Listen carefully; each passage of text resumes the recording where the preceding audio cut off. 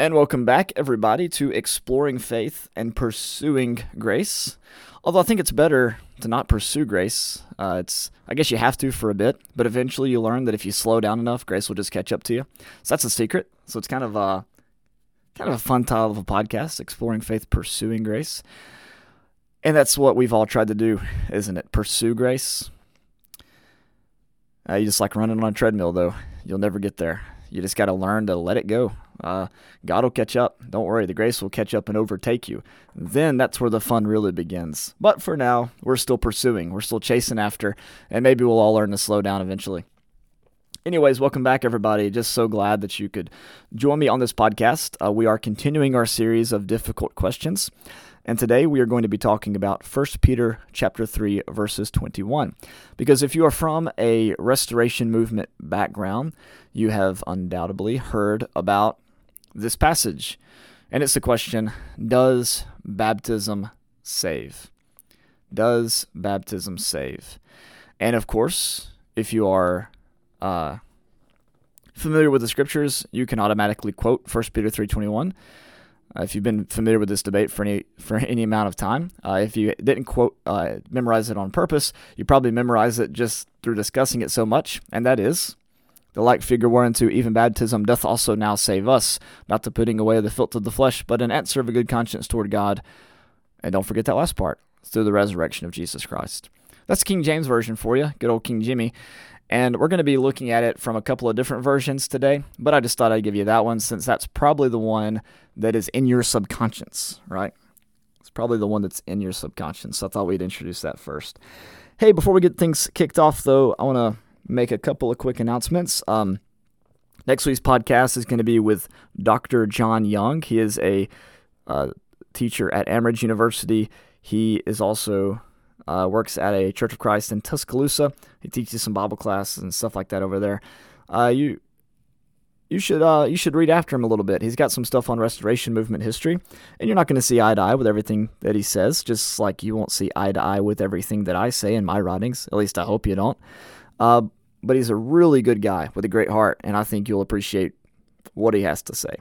He's going to be with us next week to talk about Restoration Movement history. And then in 2 weeks after that, Shane Claiborne is going to come on to talk about the death penalty. The episode's already recorded. I'll be posting that, though, in 2 weeks from next week. But now we've got baptism.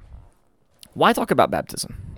Well, in the Churches of Christ, if you aren't familiar with our group, baptism is one of our main two sacred cows. Like if you had to put two things that are the most important to a member of the Church of Christ, it would have to be instrumental music, or the lack thereof, and baptism for their remission of sins, what some people may call intelligent baptism.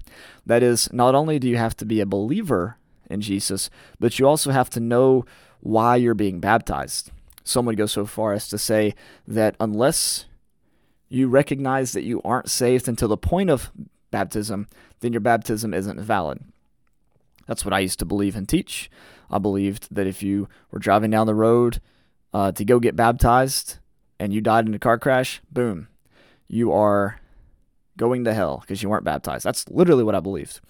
And if you actually go look up World Video Bible School, there's a video on there about that very thing, just very boldly saying, that person would be lost. So it's not something I'm just making up. It's actually a video out there that's been watched by several hundred people, and it's an idea that's been taught either explicitly or implicitly from the pulpits in the Churches of Christ for years and years and years, right?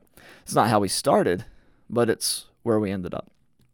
So let's talk about it. Let's talk about baptism. I want to get to 1 Peter 3:21, but there's a principle in Bible study that you study easier passages and you use those easier passages to help you better understand the more difficult passages, right? Maybe you've heard of that.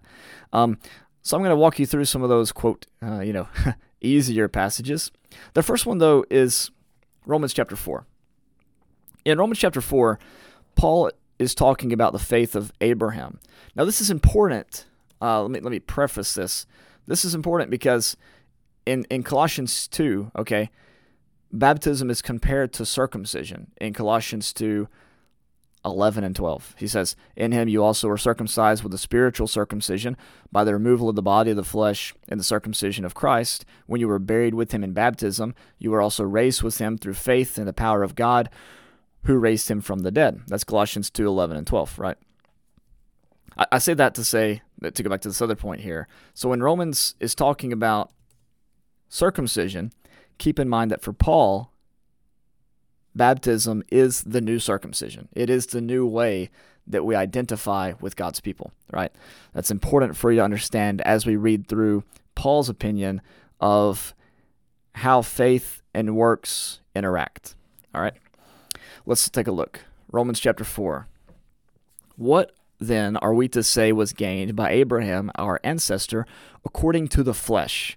That is, according to man's ability, you could think about it. According to what man can do, what man can bring about. Jesus was the son of David according to the flesh. This is what Romans chapter 1 says. That is, he was born as a descendant of David and had a right to the throne because of that lineage. However, he was quickened, he was raised again there according to the Spirit. That is, his claim to the throne, though it could come through his lineage from David, is much more dependent upon him being raised again from the grave, right? So, okay, Romans chapter 4, 1. "What then are we to say was gained by Abraham, our ancestor, according to the flesh? For if Abraham was justified by works, he has something to boast about, but not before God." That is, if Abraham was able to earn his justification through his own ability, if his justification, in other words, came from him offering up Isaac or him being circumcised or him doing whatever, then yeah, he could boast about something, but not before God. For what does the scripture say? Abraham believed God, and it was reckoned to him as righteousness. Now to the one who works, he says, wages are not reckoned as a gift, but as something due. So you remember Paul said in Romans 6:23, "For the wages of sin is death, but the free gift of God is eternal life through Jesus Christ our Lord." The free gift. Now the word free is kind of redundant there because a gift is not something that you pay for. Okay? So to the one who works, he says, wages are not reckoned as a gift, but as something due. Now I know what you're thinking. Well, hang on, James chapter 2. Faith without works is dead. Yes, I agree with you. I might do a whole episode on James chapter 2, but Paul in Romans 4 is talking about the point of justification. When is someone justified? James chapter 2 is talking about people who had been Christians for who knows how long, and they weren't loving their neighbor as theirself, and they were showing partiality towards the, in dealing with the rich and the poor, and so they weren't living out their faith.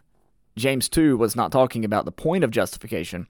James 2 was talking about how a saving faith, a transformational faith, is going to bring about works. It's just going to. That's how it's going to manifest itself. And so it's an oxymoron to talk about a faith that doesn't work. But that's not what Paul's talking about here. Paul's talking about what is the original point of justification. When could someone say that they are saved if we're looking for a point in time? He says in verse 5, "But to one who does not work, but trusts in him who justifies," notice, "the ungodly." This is not somebody who's already got everything figured out. This is somebody who could still be classified as ungodly, but who has put their faith in Jesus. "Such faith is reckoned as righteousness." Such faith is counted, is imputed as righteousness. That is, God sees that person as righteous. So also, now if you read Christopher Stendhal in the book Paul Among Jews and Gentiles, he has a little bit different take on what the word justification means, on what the word imputation means, or reckoned means. And so you should read his book, Paul Among Jews and Gentiles. It might be a little bit confusing, but he kind of challenges this way of looking at justification that I found helpful and eye-opening. I just haven't, totally bought into it, I guess. Okay, let's skip down here just a little bit. In Romans chapter 4, verse 9, "Is this blessing," that is the blessing of the one whose sins are covered, if you go back and read the passage there, "is this blessing then pronounced only on the circumcised or also on the uncircumcised? We say faith was reckoned to Abraham as righteousness. How then was it reckoned to him? Was it before or after he had been circumcised? It was not after, but before he was circumcised. Abraham's faith was counted as righteousness a couple dozen years before he was circumcised. I don't remember the exact figures, but if you go read Genesis, it was a good while there, right? He received the sign of circumcision as notice this, it was a sign, as a seal of the righteousness that he had by faith while he was still uncircumcised. He's emphasizing that Abraham was justified by faith long before he was ever circumcised. The purpose was to make him the ancestor of all who believe without being circumcised, and who thus have righteousness reckoned to them. That is, the whole purpose of this, Paul says, from Paul's perspective, and Paul thought he had the Holy Spirit. Remember when he said that? I think too that I have the Holy Spirit. So Paul's inspired. He's an inspired writer, and he says Abraham's faith is an example to us of how faith and works go together. In other words, we work from the point of justification, not to the point of justification. He says, and likewise, the ancestor of the circumcised, who are not only circumcised, but follow the example of faith that our ancestor Abraham had before he was circumcised. Okay, let's read this passage, but think about baptism as parallel to circumcision. Is this blessing then produced only on the baptized or also on the unbaptized? We say faith was reckoned to Abraham as righteousness. How then was it reckoned to him? Was it before or after he had been baptized? It was not after, but before he was baptized. He received the sign of baptism as a seal of the righteousness that he had by faith while he was still unbaptized. The purpose was to make him the ancestor of all who believe without being baptized, and who thus have righteousness reckoned to them, and likewise the ancestor of the baptized, who are not only baptized, but follow the example of the faith that our ancestor Abraham had before he was baptized. See, what we've done when we think about baptism like circumcision, instead of thinking about the relationship between Abraham and his faith and his circumcision, we instead think about the Pharisees' attitude, which says, unless you are circumcised according to the custom of Moses, you cannot be saved. Acts chapter 15, verse 1, you see. That's the attitude we have. Unless you're baptized in exactly the way we tell you you need to be baptized, you can't be saved. That's comparing circumcision to the baptism to the attitude that the Pharisees had towards circumcision, not the way that Paul had towards circumcision. Paul's attitude was one is justified by faith prior to the point of circumcision. This is also demonstrated, by the way, in the household of Cornelius. Now, Cornelius was the first Gentile convert.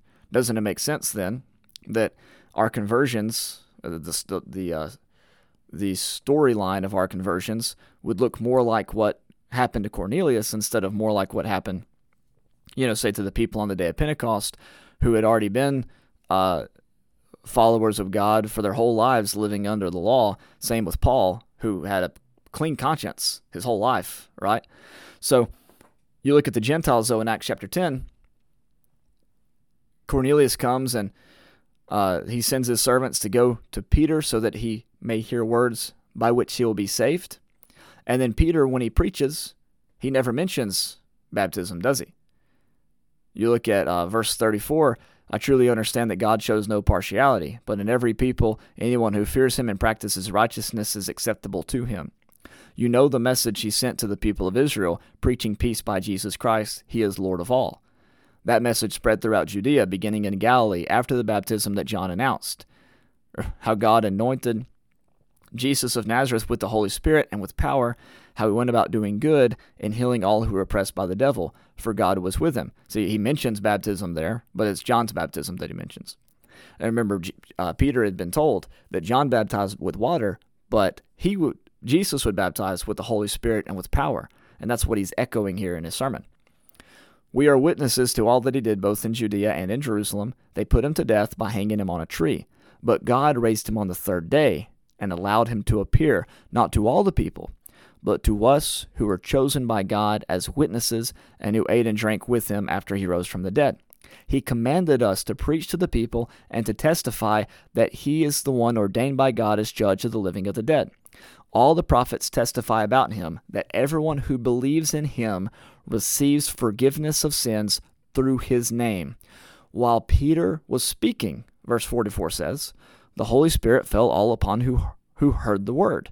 The circumcised believers, the baptized believers, that's not the point he's making, but who had come with Peter were astounded that the gift of the Holy Spirit had been poured out even on unbaptized, uncircumcised, out of the covenant Gentiles. For they heard them speaking in tongues and extolling God. Then Peter said, can anyone withhold the water for baptizing these people who have received the Holy Spirit just as we have? Why does he say this in verse 47? Well, I have a sermon I gave, put it in the comments, called Baptism in Baths, in which I talk about the importance of baptism to Jewish custom and even Jewish converts.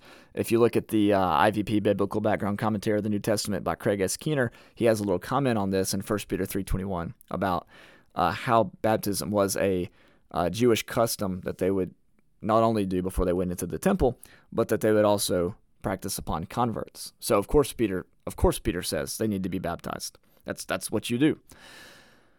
And then he commanded them to be baptized in verse 48 in the name of Jesus Christ. Then they invited him to stay for several days. All right, a couple things about this. We can try to interpret this passage, but it's best just to let Peter do it, So Peter says in verse 14 of chapter 11, the very next chapter, that the people told him that Peter would preach a message to them by which their entire house will be saved. Where does he mention the need to be baptized in his message, in his gospel? In the good news that he preaches, where does he preach the need to be baptized? He doesn't reach that conclusion until after they are baptized in the Holy Spirit. He says in verse 15 that as he began to speak, the Holy Spirit fell upon them just as it had upon us at the beginning. And I remembered what the word of the Lord said, that John would baptize with water, but you will be baptized with the Holy Spirit. If then God gave them, notice this, the same gift that he gave us when we believed in the Lord Jesus Christ, who was I that I could hinder God? Wow. Who was I that I could hinder God? Notice he never even mentions the fact that they were baptized in water. His emphasis is on baptism in the Spirit that they received when they believed his message.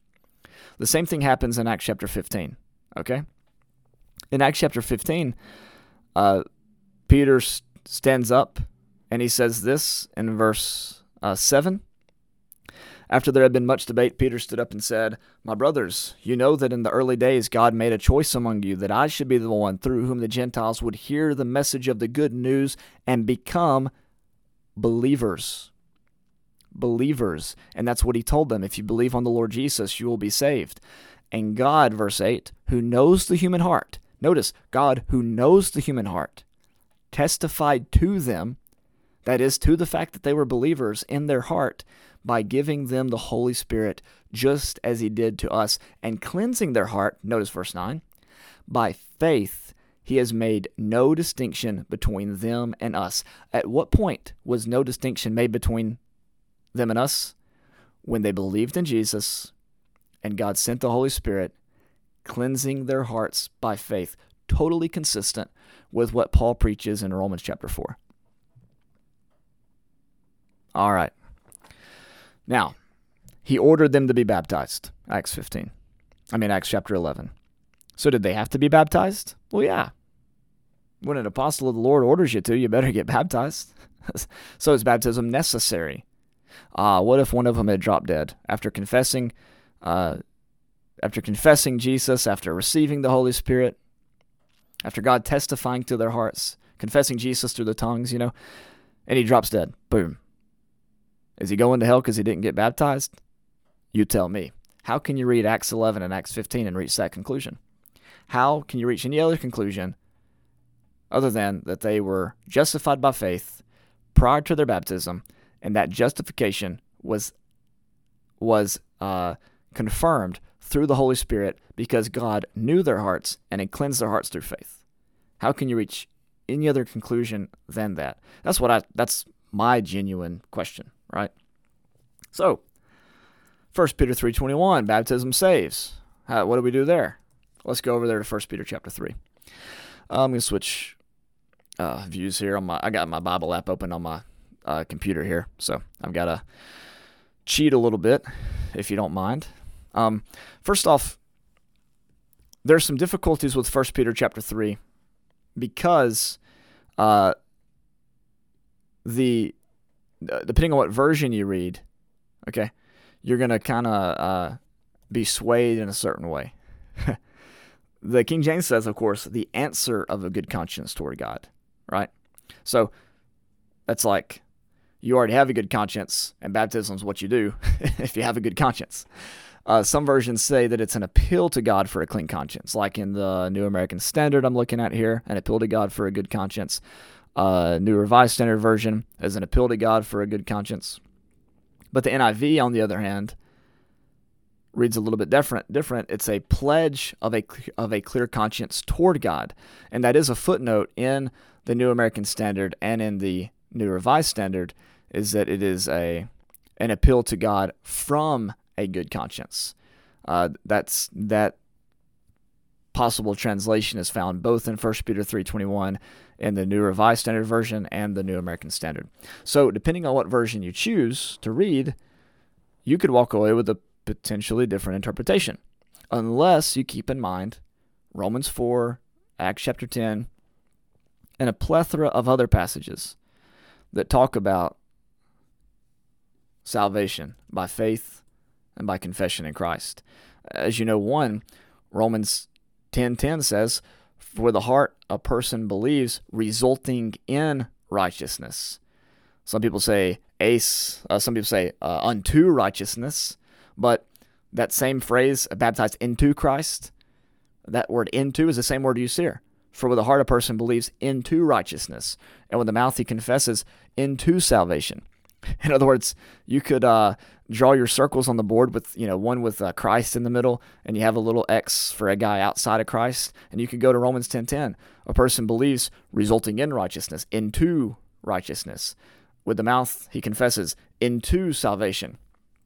So there's a lot of things in the Bible that says that they save you, right? So just because we're studying 1 Peter 3:21, sorry, I'm getting all kinds of off track here. The point is that there's a lot of Bible out there to point to, and pointing to one passage that just from translation to translation has some obvious difficulties with its translation is not a good excuse to condemn every single person who doesn't believe exactly the way that you believe about baptism. That's a poor reason to condemn other people. Just because one passage may or may not say what you think it says, and it's difficult to translate on top of that, right? Okay, so let's take a look at it. 1 Peter 3:21, corresponding to that is, just as Noah was saved by water, he was brought safely through the water, baptism now saves you.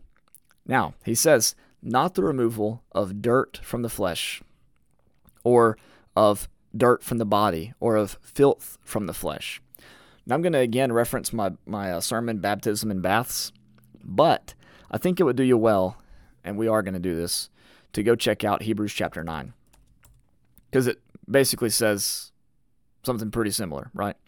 He talks about in Hebrews 9:9 that the tabernacle is a symbol for the present time, not our present time, but the Hebrews writer present time.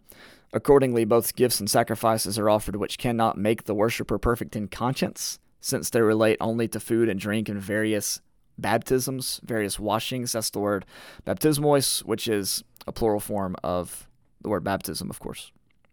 These are regulations for the flesh, for the body, imposed until a time of reformation.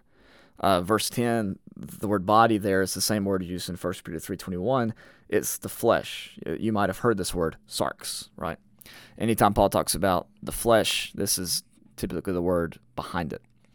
Now, going on down a little bit in Hebrews chapter 9, he says, for if the blood of bulls and goats and the ashes of a heifer sprinkling those who have been defiled sanctify for the cleansing of the flesh, there it is again, how much more will the blood of Christ, who through the eternal Spirit offered himself without blemish to God, cleanse your conscience from dead works to serve the living God.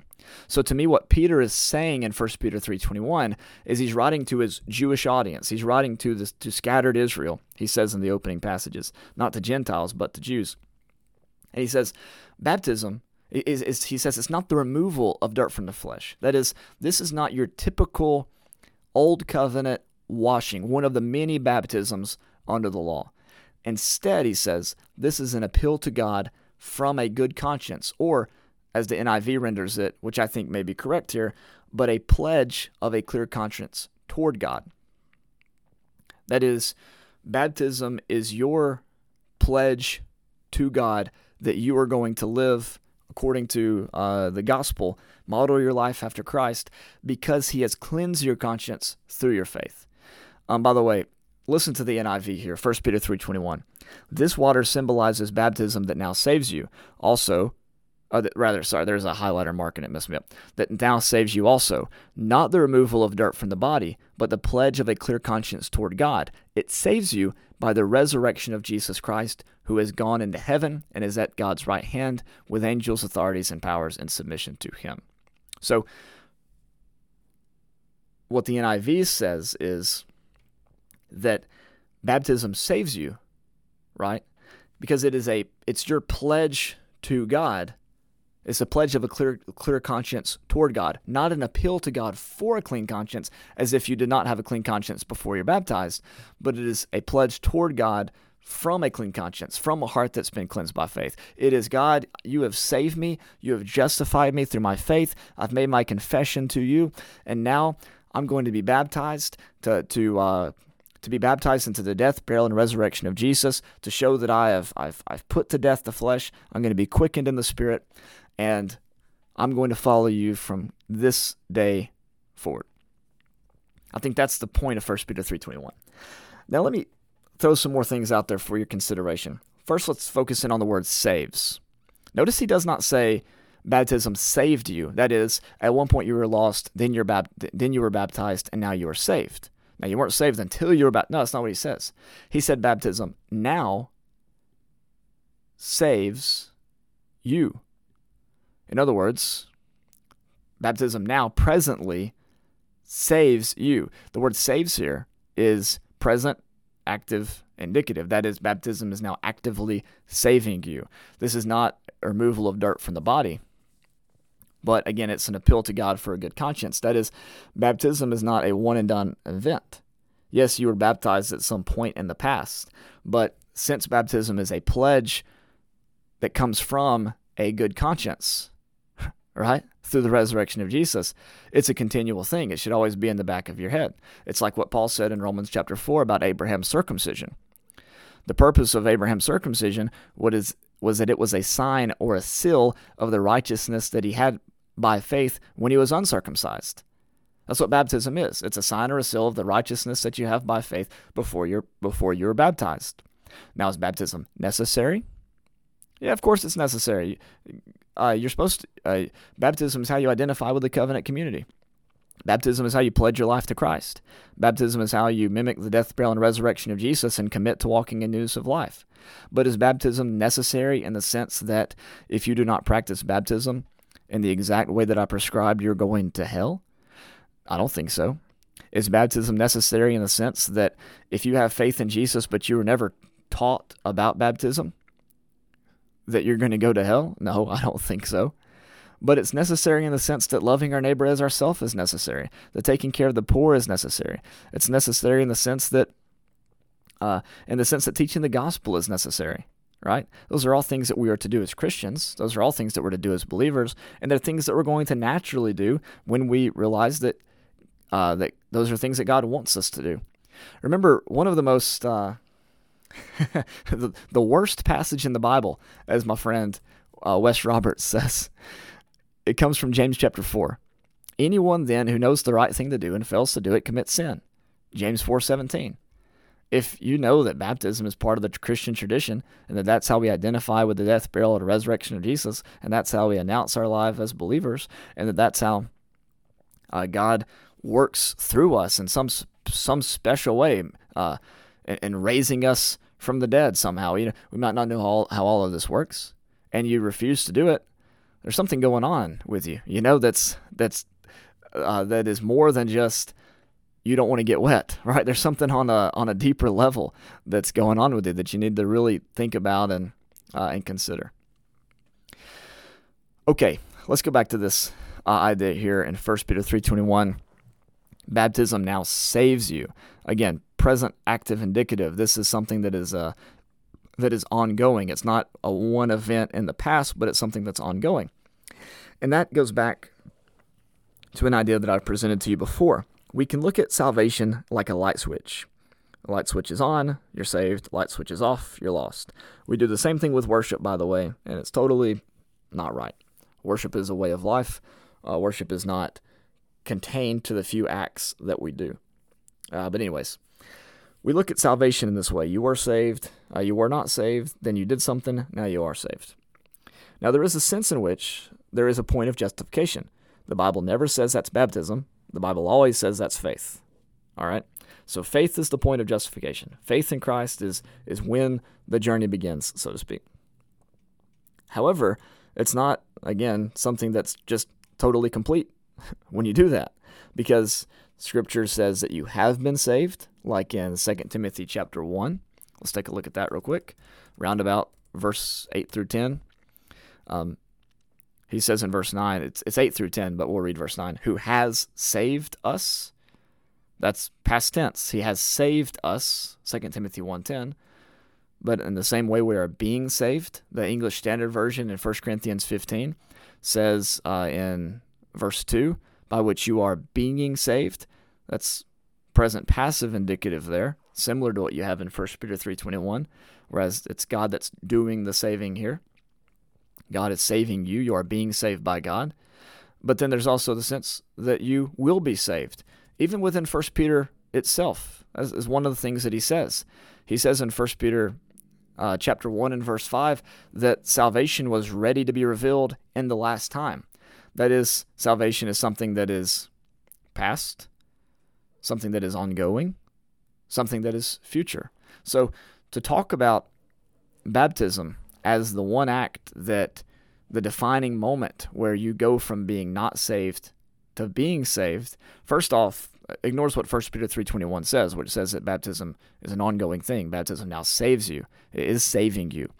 But it also ignores what else Scripture says about salvation when it connects it to faith, when it connects it to confession. And so to limit it to one act is to really rob the gospel of its power. Is to put all the power in the water, and it takes the power out of what God says the power lies in, and that's the gospel, and that's believing in the gospel. Now, let's continue talking about this baptism thing. Why do we believe the way we do about baptism? Well, the Bible says it. I believe that settles it. Well, yes, true. But one of the reasons we have such a strong emphasis on baptism is why we have such a strong emphasis on baptism is because of our predecessor, Alexander Campbell. Now I'm going to read you a couple things that Mr. Campbell had to say about baptism. I'm holding in my hands right now a maroon book. On the spine of the book it says Millennial Harbinger, and the date is 1837. This is a book in my library here at the church, and it is Alexander Campbell's second major publication. His other publication was called The Christian Baptist, but we don't talk about that one because of the B word. Now, in 272, on page 272, in an article entitled Letters to England, Alexander Campbell has this to say. Let's see. We would indeed have no objections to cooperate in these matters with all Christians and raise contributions for all such purposes as, in our judgment, are promotive of the divine glory or of human happiness, whether or not they belong to our churches. For we find in all Protestant parties Christians as exemplary as ourselves, according to their and our relative knowledge and opportunities. But we cannot form a confederacy with the troops of Satan or tax his subjects to sustain the Christian cause, and therefore, so long as all these associations openly and avowedly form a community on any one of these bonds of union, irrespective of citizenship in the kingdom of heaven, I say, so long as they hold communion with profane and ungodly persons or with Gentiles of no creed and every creed, because of a single point of coincidence, whatever that point may be, we cannot unite with them or sail under such a flag. So, in other words, if these Protestant parties, among whom Alexander Campbell finds Christians, whether or not they belong in our churches, as long as they're living moral lives according to the gospel and the way that they see Scripture, that's great. Now, if they openly associate with people who he considers a little bit, contrary to the gospel, he wouldn't associate with them. But he says that he finds in all these parties Christians as, what was the term there? As exemplary as ourselves. Now, a few months later, he got a letter in the mail from a kind sister from up north, and she was a little bit upset about what he said there because, poor Alexander Campbell stepped on some toes. So she writes, this is in 1837, around July. Dear Brother Campbell, I was much surprised today while reading the Harbinger to see that you recognize as Protestant parties, or rather, you recognize the Protestant parties as Christian. The Protestant parties as Christian. You say you find in all Protestant parties Christians. Dear brother, my surprise and ardent desire to do what is right prompt me to write to you at this time. I feel well assured from the estimate you place on the female character that you will attend to my feeble questions in search of knowledge. Hey, what about that? That was pretty cool, huh? Okay, keep going. Will you be so good as to let me know how anyone becomes a Christian? What acts of yours gave you the name Christian? Oh, notice that question. What acts of yours gave you the name Christian? Whew. Okay. At what time did Paul, had Paul the name of Christ called on him? At what time did Cornelius have Christ named on him? Is it not through this name we obtain eternal life? Does the name of Christ or Christian belong to any but those who believe the gospel, repent, and are buried by baptism into the death of Christ? It's probably the question you had while listening to this podcast, isn't it? In reply to this conscientious sister, I observe that if there be no Christian in all the Protestant sects, there are certainly none among the Romanists, none among the Jews. He's talking about Catholics. I don't agree with him there, but that's okay. None among the Jews, Turks, pagans, and therefore no Christians in the world except ourselves, or such of us as keep or strive to keep all the commandments of Jesus. Therefore, for many centuries there has been no Church of Christ, no Christians in the world, and the promises concerning the everlasting kingdom of Messiah have failed, and the gates of hell have prevailed against this church. This cannot be. Therefore, there are Christians among the sects. Hey, next time somebody asks you, you're one of those Campbellites who think you're the only ones going to heaven, just quote that to them. But who is a Christian? Alexander Campbell asks. I answer, everyone that believes in his heart that Jesus of Nazareth is the Messiah, the Son of God, repents of his sins, and obeys him in all things according to his measure of knowledge of his will. Boom. What about that? What about that? Let's keep reading. This is really cool. He talks about how it's impossible for Christians to be imperfect in some respects without an absolute forfeiture of the Christian state and character. So in other words, it's possible for you to be a Christian without having it all right. He says, whoever is wont to condemn others in that in which he is more intelligent than they, while on the other hand he is condemned for his Phariseeism, or his immodesty and rash judgment of others by those that excel in the things in which he is deficient. In other words, as Jesus would say, if you're going to start judging people, you better be careful, because the standard by which you judge others will be the standard by which you are judged. Now listen to this, folks. This is Alexander Campbell, page 412 of the 1837 edition of the Millennial Harbinger. You can look this up online. It's called the Lindenberg Letter. I cannot, therefore, make any one duty the standard of Christian state or character, not even immersion into the name of the Father, the Son, and the Holy Spirit, and in my heart regard all that have been sprinkled in infancy without their own knowledge and consent as aliens from Christ and the well-grounded hope of heaven. Wow. He says, should I find he talks about a Baptist here that's been sprinkled when he was an infant. If I find someone like that more intelligent in the Christian scriptures, more spiritually minded and more devoted to the Lord than a Baptist or one immersed on a profession of the ancient faith, I could not hesitate a moment in giving the preference of my heart to him that loveth most. But mark, I do not substitute obedience to one commandment for universal or even general obedience. Wow. Later on he says the preachers of essentials and non-essentials frequently err. Okay. Now let's go on though. This is important. He says, my correspondent may belong, this is on the next page, 413 at the bottom. My correspondent may belong to a class who think that we detract from the authority and value of an institution the moment we admit the bare possibility of anyone being saved without it. But we choose rather to associate with those who think that they do not undervalue either seeing or hearing by affirming that neither of them, nor both any of them together, are essential to life. I would not sell one of my eyes for all the gold on earth, yet I could live without it. There is no occasion, then, for making immersion on a profession of the faith absolutely essential to a Christian, though it may be greatly essential to his sanctification and comfort. My right hand and my right eye are greatly essential to my usefulness and happiness, but not to my life. And as I could not be a perfect man without them, so I cannot be a perfect Christian without a right understanding and cordial respect, or rather reception of immersion in its true and scriptural meaning and design. But he that thence infers that none are Christians but the immersed, as greatly errs as he who affirms that none are alive but those of clear and full vision. He goes on to say this, last quote here, but to conclude for the present, he that claims for himself a license to neglect the least of all the commandments of Jesus, because it is possible for some to be saved, who, through insuperable ignorance or involuntary mistake, do neglect or transgress it, or he that willfully neglects to ascertain the will of the Lord to be to the whole extent of his means and opportunities, because some who are defective in that knowledge may be Christians, is not possessed of the Spirit of Christ and cannot be registered among the Lord's people. In other words, if you're going to say, hey, I don't think that people have to agree with me to go to heaven. I don't think people have to have perfect theology to go to heaven, so I'm no longer going to study. You're probably not having the Spirit of Jesus.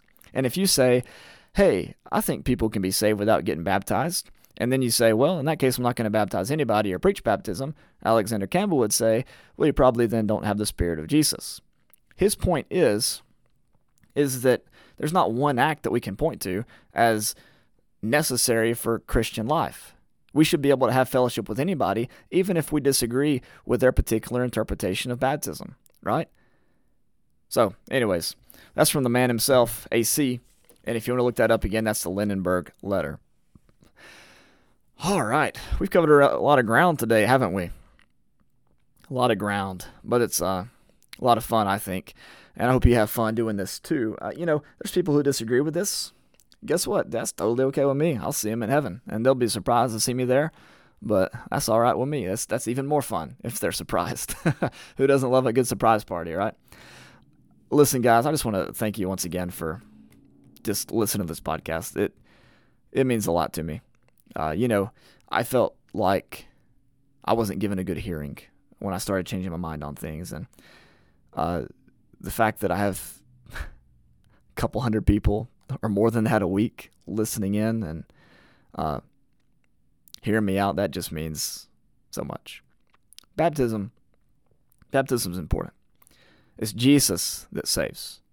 Yes, baptism is a means to an end. Baptism is a sign or a seal or a pledge of that salvation that we have in Christ.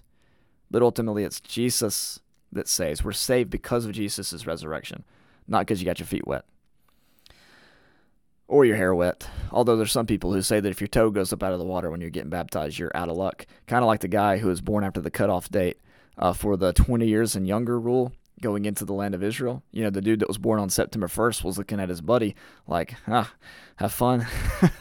have fun in the land of Israel. I guess I'm out of there. You were born a day ahead of me, or a day after me, so I guess you're good to go into Israel. I got to rot in the desert. But anyways. We get so caught up on this stuff that we forget to go love our neighbor as ourselves. That's what matters. If you've been sprinkled, if you've been baptized, if you were baptized as an outward profession of an inward grace, if you were baptized for the remission of your sins 3 times every year at church camp because you couldn't figure it out and you thought you were still lost, just go out there and love your neighbor as yourself. My goodness, isn't that what matters? Listen, go take a walk. Go out into the woods or drive up to the tallest mountain you can find around you and just look out across, just look at it. Just look out across the expanse at the plains, at the valleys, at the rivers, at the creeks, at the people hustling and bustling. And just really ask yourself, is the God who created all that going to send somebody to everlasting torment to be tortured forever and ever because they misunderstood baptism? Come on. Ugh. All right. Thank you all so much for listening. Hey, I got a book out, How a 25-Year-Old Learned He Wasn't the Only One Going to Heaven.